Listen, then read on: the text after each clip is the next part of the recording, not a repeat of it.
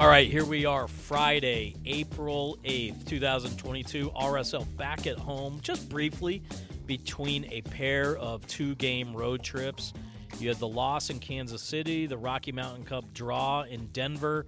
This weekend, RSL hosting Toronto FC, 6 o'clock kickoff in Sandy on Saturday night. And then the next couple weeks back out on the road at New York City FC, at Portland. Later today, we will find out the Open Cup draw for a game that will be played between the New York City FC and Portland trips. Hopefully, that game will be here at Rio Tinto Stadium against a lower division opponent, maybe New Mexico United, maybe the team from Northern Colorado, maybe Phoenix Rising. So, obviously, as guys come back from injury, that'll dictate Pablo Mastroeni's roster turnover decisions for that Open Cup game. But on today's edition of Bleeding Claret and Cobalt, we'll talk about all that stuff. We'll look back at Colorado. We'll look ahead to Toronto. We'll talk to the grass whisperer, Dan Farnes, about all the cool things he's dealing with as winter turns to spring, turns to summer. RSL spending a lot of time on the road now, but there will be a glut of home games coming up in May, June, and July. Hopefully RSL will continue racking up points both home and away as we get into it on this week's edition, Bleeding Claret and Cobalt, brought to you by One Wire Fiber.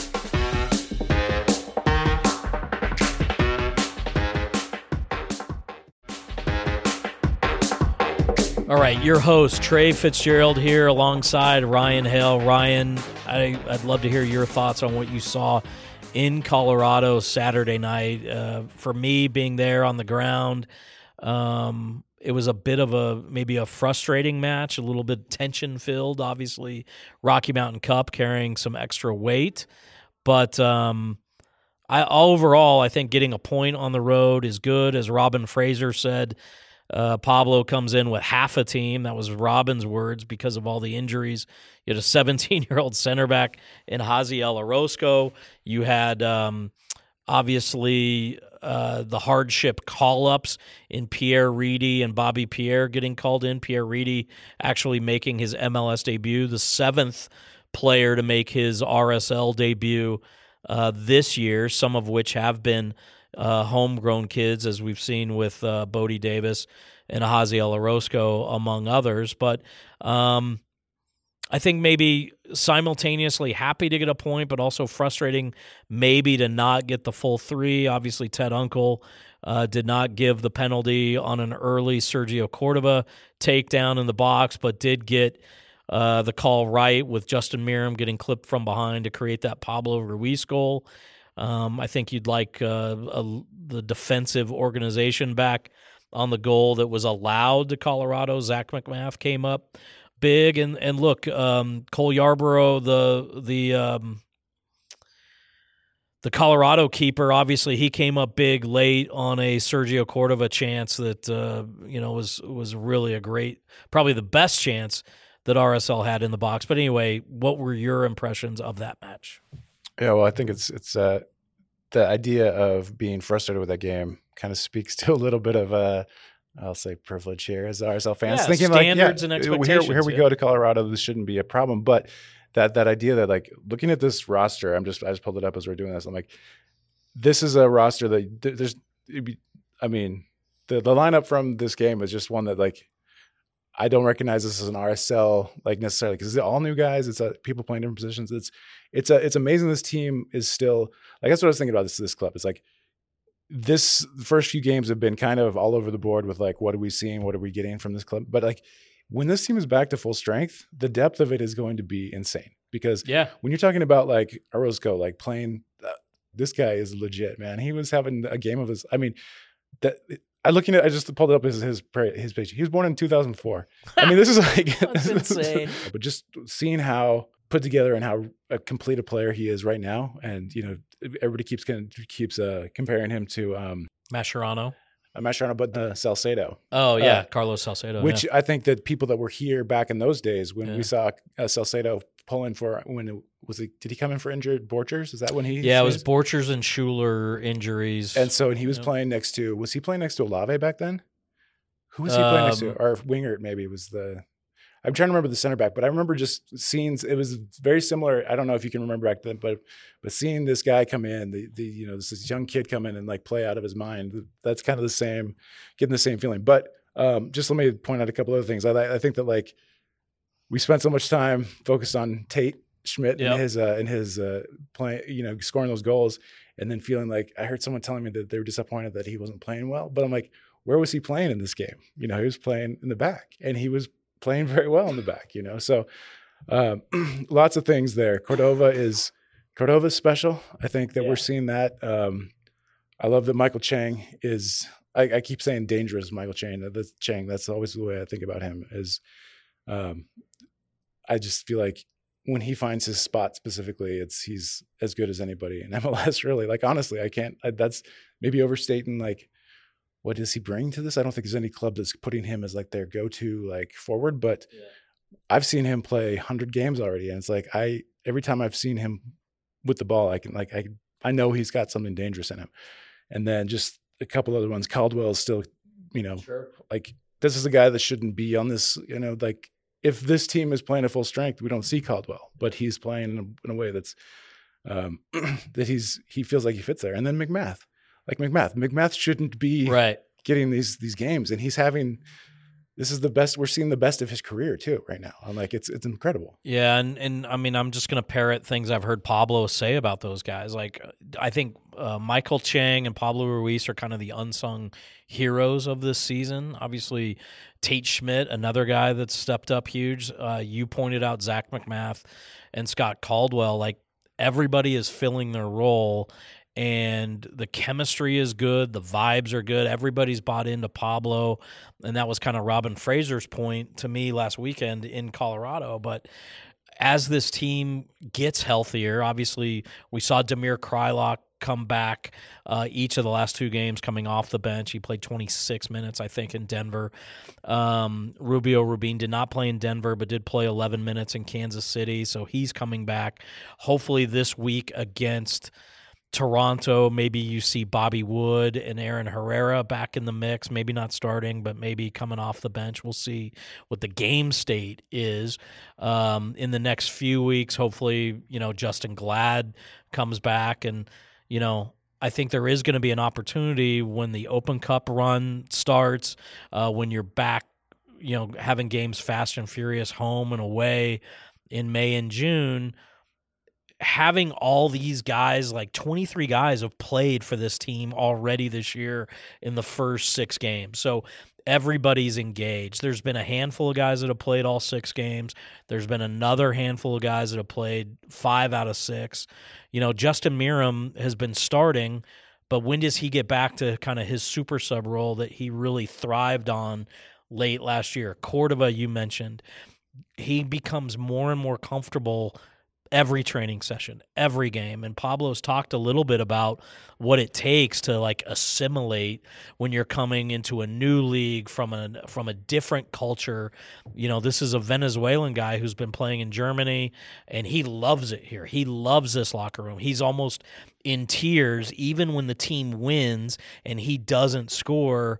He's like, what could I have done more to help affect the team's chances? And Pablo's explaining to him, like, you did help us win. Just because you didn't score doesn't mean you were like worthless in terms of us grabbing these 3 points or this one road point. I guess the last point I want to make before we get to our man Dan Farnes is, how cool is it, I guess, and maybe I've said this in different ways. To me, one of the silver linings of the injuries is that it's coming at a time where we're 6 out of 9 or 9 out of 15 games on the road.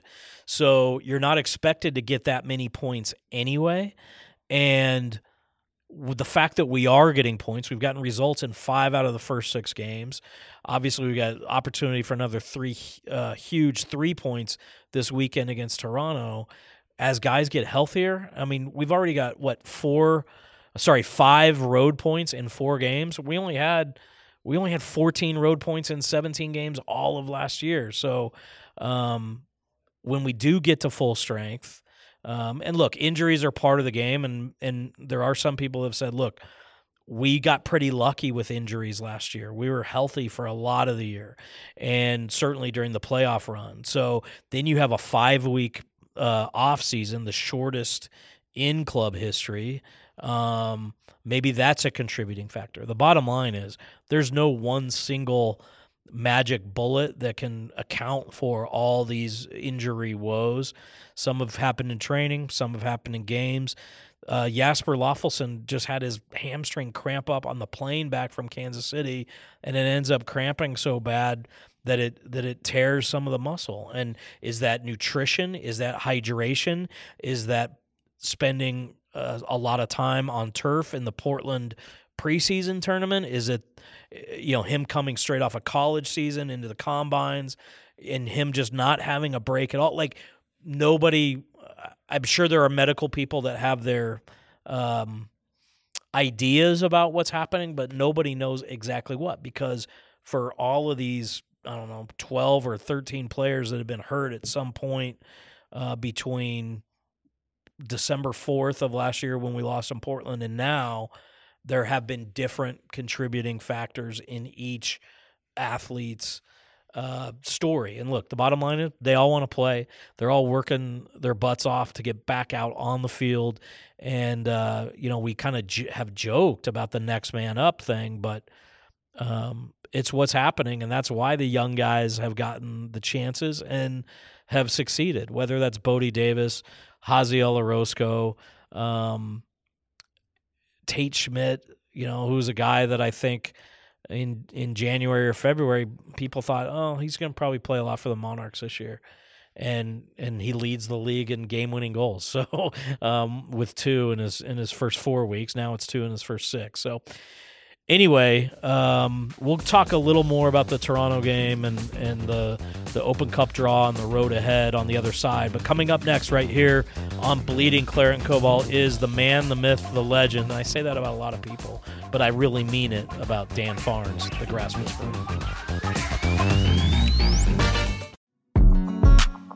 Hey guys, Ryan and I love bringing you this content multiple times per week or per month, and we couldn't do it without Adam Sessions at OneWire, and we really want you to experience the level of customer service that Adam and all of his colleagues at OneWire provide their clients, their business partners, their constituents. So if you're not a business owner, tell your boss to upgrade their voice and their business communications by going over to onewire.co and check out all the services that OneWire has to offer.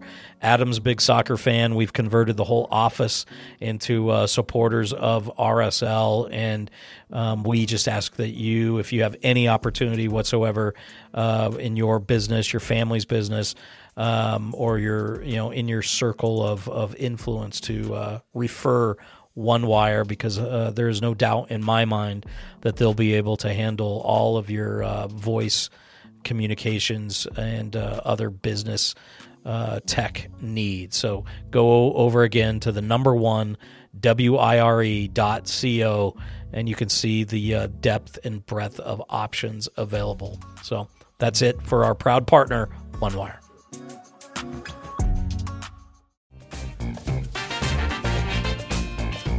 All right, we're back.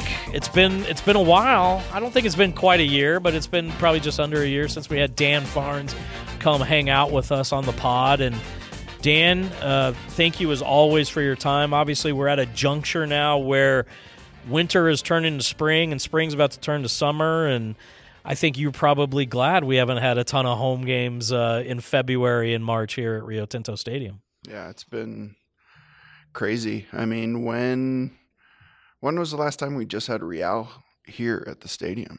Yeah, it's been several years, right? Yeah. Before the Monarchs, right? Yeah. Yeah. Yeah, I think you're right. So we've had a lot of extra time to do projects that we've had on the list for years and years and years. So in that regard, it's been nice. But as a soccer guy, I'd love to see more games here. Yeah, so you've had the grow tarps on periodically in between the two March games, and now here we are early April, and you get another 3-week break after this game as the weather's starting to turn. Although we're gonna have an 80-degree day this weekend, and I think we're supposed to get a little snow and rain maybe middle of next week. But I guess just kind of give the listeners an idea of what the volatile weather patterns and what these kind of crazy changes in the spring mean for that beautiful pitch out there at Rio Tinto. Well, we were unlucky in the fact that the sub-air heating system went down this off season. That's something that's pretty vital for us to play games in. Shoot, it was as early as we've had here for a long time in March. Yeah. But luckily we were able to get those grow tarps down. And again, those help just trap heat underneath them for the grass and the roots to grow. But yeah, it's been kind of up and down with temperatures, but we've been really lucky, just with myself and the crew, just working hard to get the grass growing and woken up after this winter. So yeah, you kind of referenced it, but a year ago at this time, you're juggling Vancouver and RSL, right? And you were also maintaining the AFF field here in Sandy for Vancouver, which used to be the Royals practice field. Hopefully, the Royals will come back at some point in the future. Is it about time for the stadium pitch to get replaced as well? Yeah.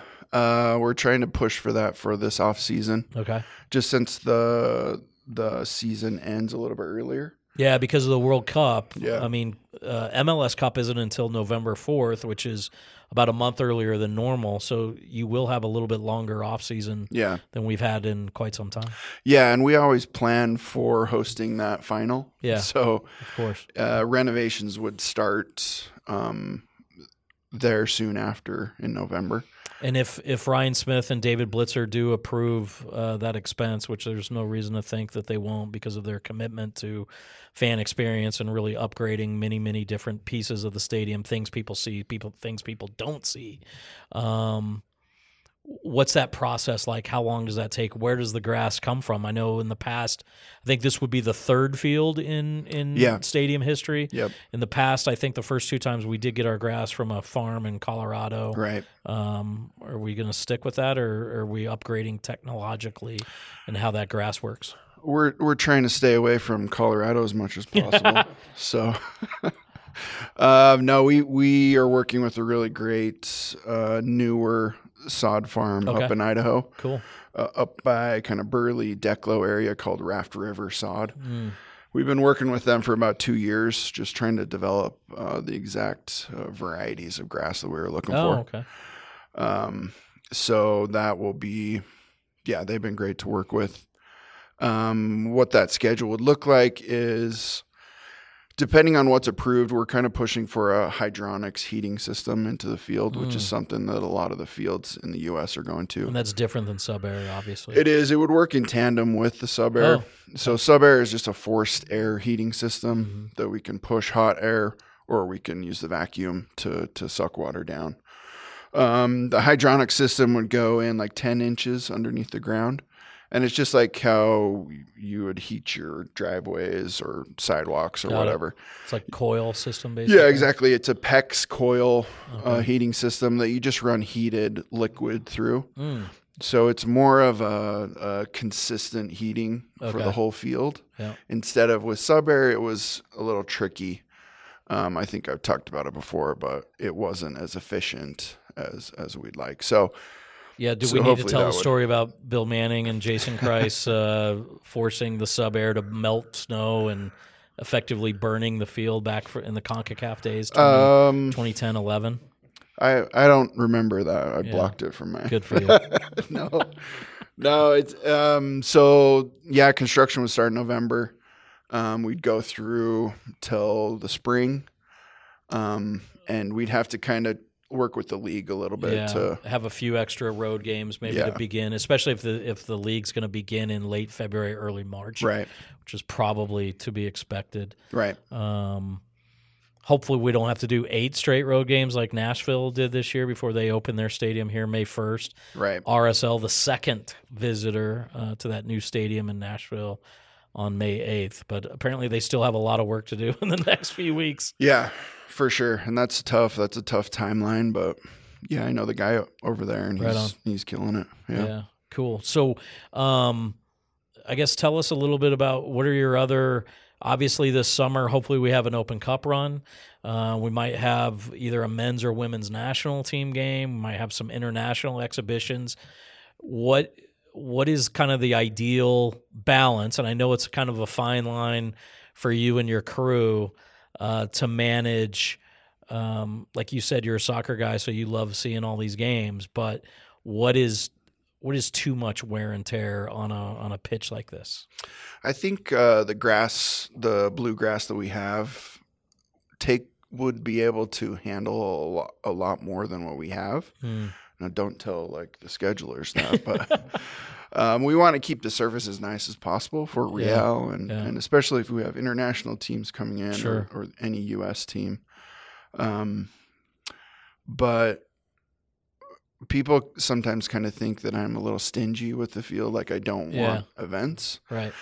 I'm kind of the opposite of that, where I would welcome events because it's a challenge for us to get through. So I always say just bring it on. Like if we're going to have a U.S. or an international friendly or Open Cup games, I think the field can handle a lot, and probably a lot more than what people think, for sure. I'm trying to think. I had a couple places I wanted to go from here. So what sorry. I got distracted looking for the Open Cup draw.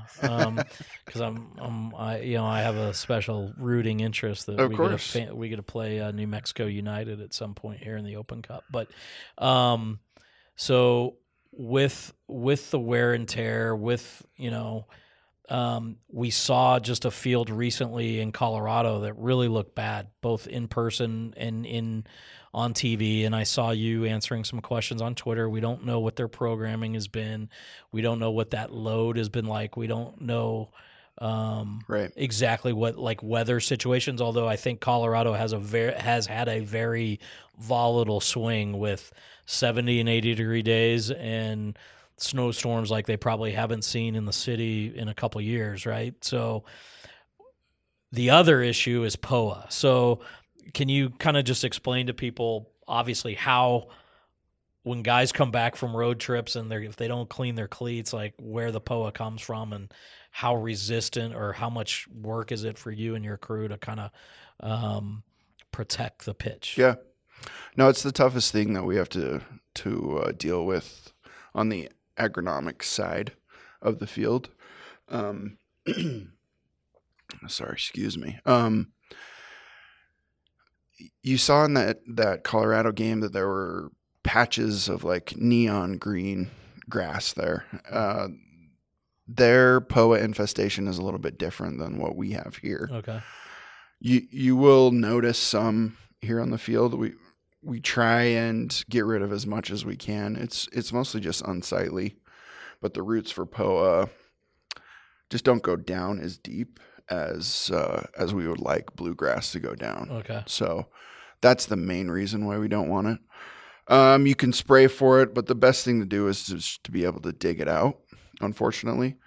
And then once it gets into a field, it just spreads like crazy. So unfortunately, when we redid the field 6 years ago, that sod that we got from Colorado was already infested with POA. Oh, wow. Yeah. Okay. So we've been battling it for 6 years since then. Okay. And that's something that every groundskeeper has to deal with is POA. So, and it does transfer really easily, and we have to be really careful with teams coming from AFF to the stadium, because AFF has a lot of POA as well. So That reminds me, I did see another tweet of yours where you were holding up kind of a root sample. Oh, yeah. It kind of explained that. I didn't know exactly what I was looking at there. Yeah. So we have a soil profiler that cuts down into the root zone about 6 to 8 inches. Mm-hmm. So you push it into the ground and then you pull it back up, and there's one side that opens. And you can look at the soil structure. You can look at any layering that you have, and then you can see where the roots are going. Okay. Now, the roots on like that second picture I posted, you could see were coming out of the profiler itself, which is really good. That's what we want to see. We want to see those deep roots. Yeah. We want to see nice, thick, healthy roots down there, Sure. and that's what we were seeing. So. Good. Yeah, luckily. Yeah, Dan Farnsey, FARNSEY, on Twitter. Great follow, always, not just on game days, but obviously throughout the week. And you and your crew obviously do an awesome job. I guess the last question for me, and Ryan may want to pop in here if I don't hit all the right notes, but I guess just give us a sense, like, okay, here we are. We're 36 hours, let's say, from kickoff on Saturday night. Typical Friday, the team is training on the stadium, 10:30, 11 o'clock on that pitch. I guess walk us through what the next 48 hours look like for you and your staff. Yeah. It gets a little crazy. Even this morning, I had a guy call in sick, so... Now, do you mow and paint before training? Yeah, so we actually painted once yesterday. Okay. Just because the grass grew so much that the lines had disappeared from the last game. Got it. So we'll put down kind of a base layer before training. Yeah. And then we'll paint again on game day. Just because I like the look of those bright, fresh white lines. And how many hours before kick do you paint on game day? We'll come in probably 10 o'clock, 10 or 11, depending on what the weather looks like. And how long does it take to paint the field? These newer painters, it takes hour and a half, maybe 2 hours to do it. Yeah, after cleanup and everything. And then what's the mowing schedule like? So I've been mowing all week long leading up to the game. Probably mowed it 3 times. Okay. That's just to keep the grass at that 3/4 of an inch. Yeah. And to burn the pattern in as well. So yeah, when do you pick what pattern you want to go with for a particular match? It just depends on how I'm feeling that week. And Nice. That's kind of a fun thing that we can mess with a little bit. Yeah. I'm sure there are league parameters that kind of box you in a little bit there. There are. They want it to look like a typical EPL game. That striping. Okay. It's kind of FIFA mandated. Yeah. So a top that's each penalty box and then 5-yard increments inside of that. Yeah, exactly. In the middle third. So I try and get away with it a little bit, but I know the diagonal patterns have always been very popular in the past. I love the diagonal. But they throw the referees off, and then we get screwed at home. Just kidding. Right. But it not only does it look better, but it helps keep the grass healthy to switch up the patterns. What kind of input do you get from Pablo and his staff, or typically a head coach in the past? Do they tell you, they want the length a certain way for a certain opponent? Does that change the water schedule? I know I always get asked.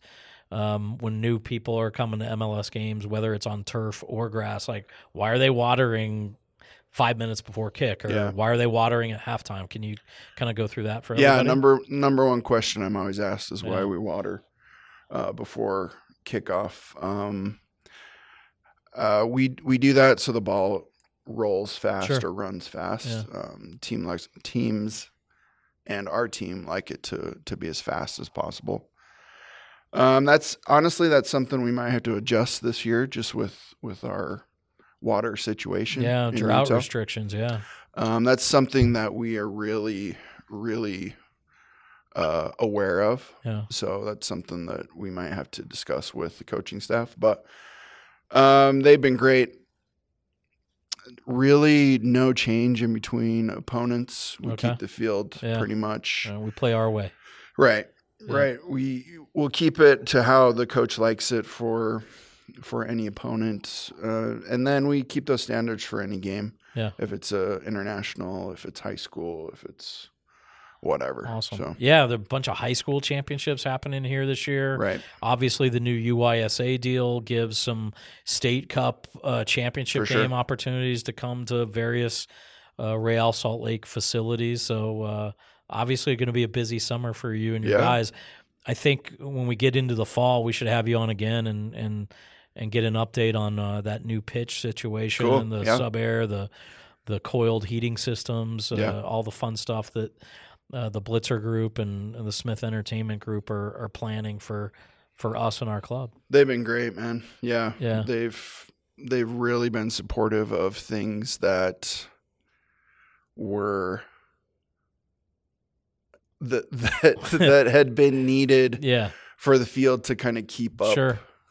with. Well, the field's part of the building, and I know the commissioner and everybody else said, hey, this building needed some love. And obviously we got through the pandemic. We got through the ownership change. We've gotten Yeah. through a lot in the last few years. And thanks for stopping by. Thanks for obviously making this place such a pristine experience to come to a game. I know we got 20,000. Hopefully our third straight sellout coming against Toronto. Yeah. That's something that hasn't It's been awesome. happened in I think since 2015 Yeah. maybe where we were able to have a couple 20K sellouts in March and then the first game in Yeah. April. It's hard this time of year. We've seen it many years. Once you get in the summer and even the fall, it's probably a little easier for our ticket folks to sell Sure. out the building. But last question, what are some of the other things that maybe fans ask you about that we haven't been able to address today that you just want to put out there to this vast listening audience Millions. about millions and billions Billions. about what's happening here with you and your crew, and whether it's the practice fields, the game fields, everything else surrounding RSL. Yeah, no, I'm just really lucky to have such a great crew. We have 3 other full-time guys here, Dustin, Clay, and Trey. Oh, you can never have enough trays. Right. Yeah. And Mikkel is our part-time worker as well. So, and then great crew out in Harriman. Those guys do a great job with what they have out there. Other things that I get asked is just about the pattern, which we kind of went over. The dark stripes are me driving the mower towards the camera. Okay. The light stripes are me driving away Yeah. from the camera. So that's what creates those different colors. We had a great time. The fans are great. The energy has been great in the stadium. That snow game that we had where like we were shoveling lines and the fans were cheering for us was really, really quite the experience. That came out of nowhere. Yeah. So Yeah. talk about the weather monitoring situation. I know you and your group are probably, working with Leif, and then Yeah. he's communicating to the rest of the ops, to me. We got pro referees involved. There's people in the league involved about whether it's delays, restarts, the next cell coming in, resetting the clock every Yeah. lightning strike. It's just chaos. Right. Yeah. We work closely with Leif Smith, who's the VP of the building here, and he does a great job also. He keeps us informed about lightning strikes. So that's what happened in that game. There's a lightning strike. I believe it's like 8 miles away. If there's a lightning strike, they delay it for 30 Yeah, minutes. it restarts that 30-minute. Then, it restarts if there's another one. So we're just kind of waiting that time. And then it started snowing. And when that does happen, we have to keep the lines clear. And I got a lot of questions about that after the New England game. Yeah. Are there rules about – because I think the perception was that when we were in New England that their grounds crew was taking care of their goalkeeper's box more than our goalkeepers. Right, which didn't really make sense because we're attacking towards that box. Anyway, it's my understanding that we just have to keep the lines clear. Got it. For the 18s, the 6s, the half, the end lines, and the sidelines. So that's what we focus on. So that's snow games are fun to have once a year, and that's all I would care to have. So. Well, Dan, you're the man. As always, appreciate you hopping on and providing insight to those of us that can't get enough about the turf, the grass, the water, the lines, all the particulars that go into this pitch that we love so much. So have a great game Saturday night, and whatever you're doing, make sure that we get the 3 points like we have. I think we've won 78% of games in this building since 2008, which is the most dominant home field advantage in Major League Soccer.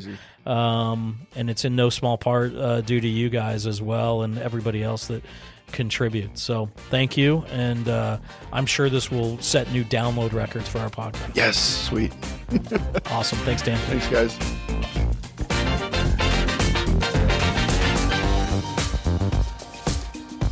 All right, Ryan, here we are, midday Friday. We just got the results here at Rio Tinto Stadium of U.S. Soccer's Open Cup draw. Real Salt Lake drawn with the Northern Colorado Hailstorm, an expansion USL League One team. They won their first Open Cup game. They basically said that was their first competitive match. They're based just outside of Fort Collins, Colorado.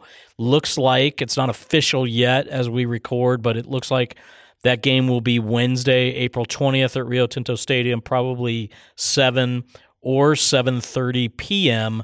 Mountain Time. It will be included in RSL season ticket packages. It's effectively bonus game A. You will get notification probably Monday or Tuesday in your Access account about the opponent, date, time, and your seats. Obviously, there's always going to be opportunities to buy additional seats.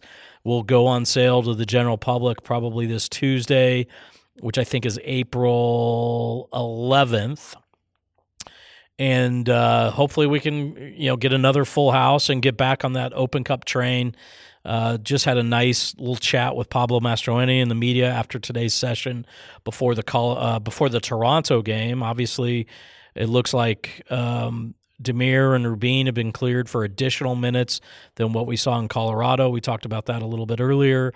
Bobby Wood, Aaron Herrera, Nick Biesler, all trained fully today, so that's a good sign that those guys can be available for some range of minutes. And then in the coming weeks, and we need them before we go to New York City FC, play the Open Cup game, go to Portland, and then we're back here April 30th against the LA Galaxy.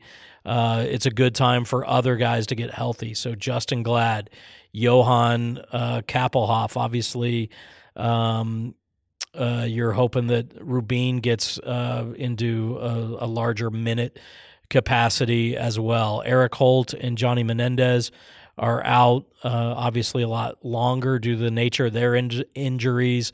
I think we're in the second week of basically 8-week prognoses for those guys. So it's an interesting time, and that means more opportunity for Bodie Davis, for Jaziel Orozco, for some of the Monarchs players that have been doing well and getting their either professional seasoning or professional debuts. We got a ton of players that are either on RSL contracts or Monarchs contracts at the GA Cup in Dallas this week. So some of those guys might earn a chance to either be on the bench or perhaps participate in that Open Cup game on April 20th. So the good thing, Ryan, is that everything's trending in the right direction, but who knows where it'll go. First order of business is 3 points at home against Toronto FC. Hopefully a third straight sellout, hopefully a third straight home win on what is Utah Jazz night here in Sandy. Yeah, let me just say that, like, being out here for training, I don't make it out to many of these days, but I think we overuse that. Maybe we overuse this. The vibes are immaculate. The way that the mood around the team is so light and so like happy. Yeah. It's like, I mean, I was sitting right behind where Justin Glad and Eric Holt were, on their bikes, that's not a fun place for a player to be, right. But the mood was light. Players were talking to them. They were having, You know, they were engaged. Everybody was engaged. I was happy to see some other players out in the mix that I didn't know what their status was, but I mean, it just looked good. And like the players that I don't know, if you ever make it out to an RSL training and watch some of these players that you may not see in the starting 11, like tearing it up in some of these drills. It's I don't know. I talk about depth a lot, but like it always gets me fired up. Well, and I think they understand it's a marathon, right? So yeah, it sucks for Erik Holt to miss 8 weeks when he's been improving so much every day and every week and every game, but he's going to come back and there's going to be more than half the season left. Same thing, even a guy like Zach Farnsworth, who's been dealing with ankle stuff for a year. Pablo's talking about how great he looked last preseason. He's a left-footed, left-sided center back that opens up a world of opportunity for the attack once he gets in there. And obviously he's probably going to have to play a significant number of Monarchs games before he makes his MLS debut, but we've seen all these other guys kind of get thrown in the fire and thrive, and that is because of the culture, the mentality, the vibes that you witness that has been built by him and by Pablo and his staff during their time here. So that is what's probably made it easier to deal with the roller coaster ride of all these injuries and the short off season and the stunted preseason because of travel and turf and COVID and all these kinds of things that, look, RSL's gotten results in 5 out of 6 games. You got the big 3 points in New England. You got 6 points previously at home. If you get another big 3 points at home against Toronto, then you're right there at that 2-point per game average. That's where you want to be. If this team can keep that up for an extended period of time and you're getting 55, 60, 65 points on the season, you're going to have potentially a playoff bye and home field advantage in the playoffs. And, I'm a guy that loves the odd Open Cup run or CONCACAF run. The Open Cup is the easiest, simplest way to get a CONCACAF berth. If you win 6 games in our case this year because of where us and 16 other MLS teams are entering, that's the easiest way. It's easier than winning Supporters Shield. It's easier than winning MLS Cup. It's easier than advancing to MLS Cup to get that CONCACAF berth. So could be very exciting Open Cup run, and maybe that's going to be a byproduct, a silver lining, if you will, of having such a wide player rotation in the first 6 weeks of the season. I mean, having 23 guys already see the field. The beginning of the season is always good, especially when you get a lot of points. But it is, miles to go. And I think that, I don't know, I love the way that this squad is shaping up. And I think it's going to be exciting to see what Pablo does with it. And he's going to have to be creative. And I think we're really going to get the test of like where Pablo is as, a squad manager and as a tactician, the way that he handles these games and handles things like the Open Cup against, lower level, when he brings in the Monarchs players to play in that game, like, he's going to see some performances. He's going to see some things that are going to help the team going forward. And so I think there's a lot to be said about what has been accomplished this season, considering how much success there has been. But I think that we are, buckle in. We're gonna see some exciting things. Yeah, the last thing I want to end on is if you look at the schedule, we had 3 of the first 5 games on the road. We're in the middle of another period where you have 3 out of 5 on the road. Then we go into the next period where 3 out of 5 on the road. So 9 of your first 15, 6 of your first 9 are away from home. And then the schedule flips where you've got 3 out of 5 at home, 3 out of 5 at home, 3 out of 5 at home. So 9 of the next 15 at home, and that's kind of the core, the bulk of your kind of midsummer, mid-season schedule. And then the last 4 weeks you alternate away, home. You finish up decision day here at Rio Tinto Stadium. And so, again, we don't know what the future prospects on the roster are going to look like, either with injury, with national team call-ups, red card suspensions, yellow card suspensions, all those things. But I really love the idea that as the team gets healthier, we move into a period where we've got a glut of home games. I think at one point you've got 7 home games over a 10-game stretch over 9 weeks in from mid-June to late July, I guess. And that's just a massive opportunity to rack up ton of points, because in this league, if you put together a 3-game win streak, however you do it, you get nine points in a week or 10 days or 2 weeks. Like, you just rocket up the standings because you know they're going to be tightly compacted.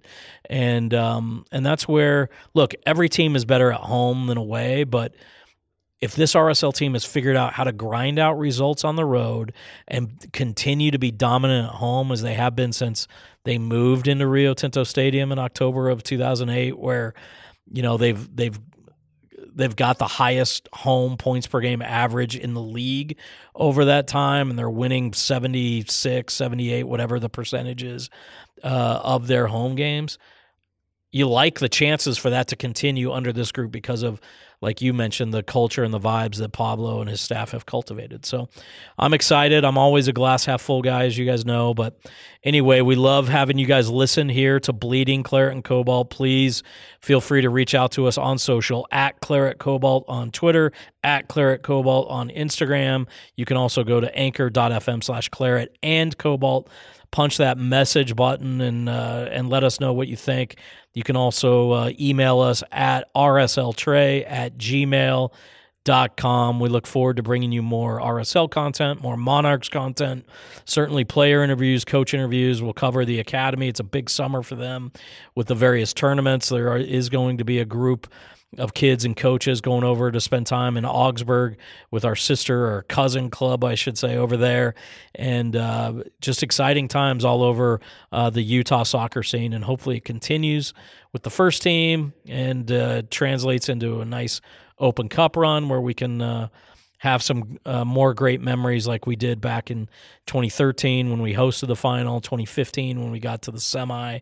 And you know, any hardware is good hardware, and whether that's Rocky Mountain Cup, U.S. Open Cup, CONCACAF Champions League, or certainly MLS Cup and MLS Next Pro Cup, that's what we're looking to do. So, as always, thanks for listening. Download, rate, subscribe, share. Please try to help us grow this community.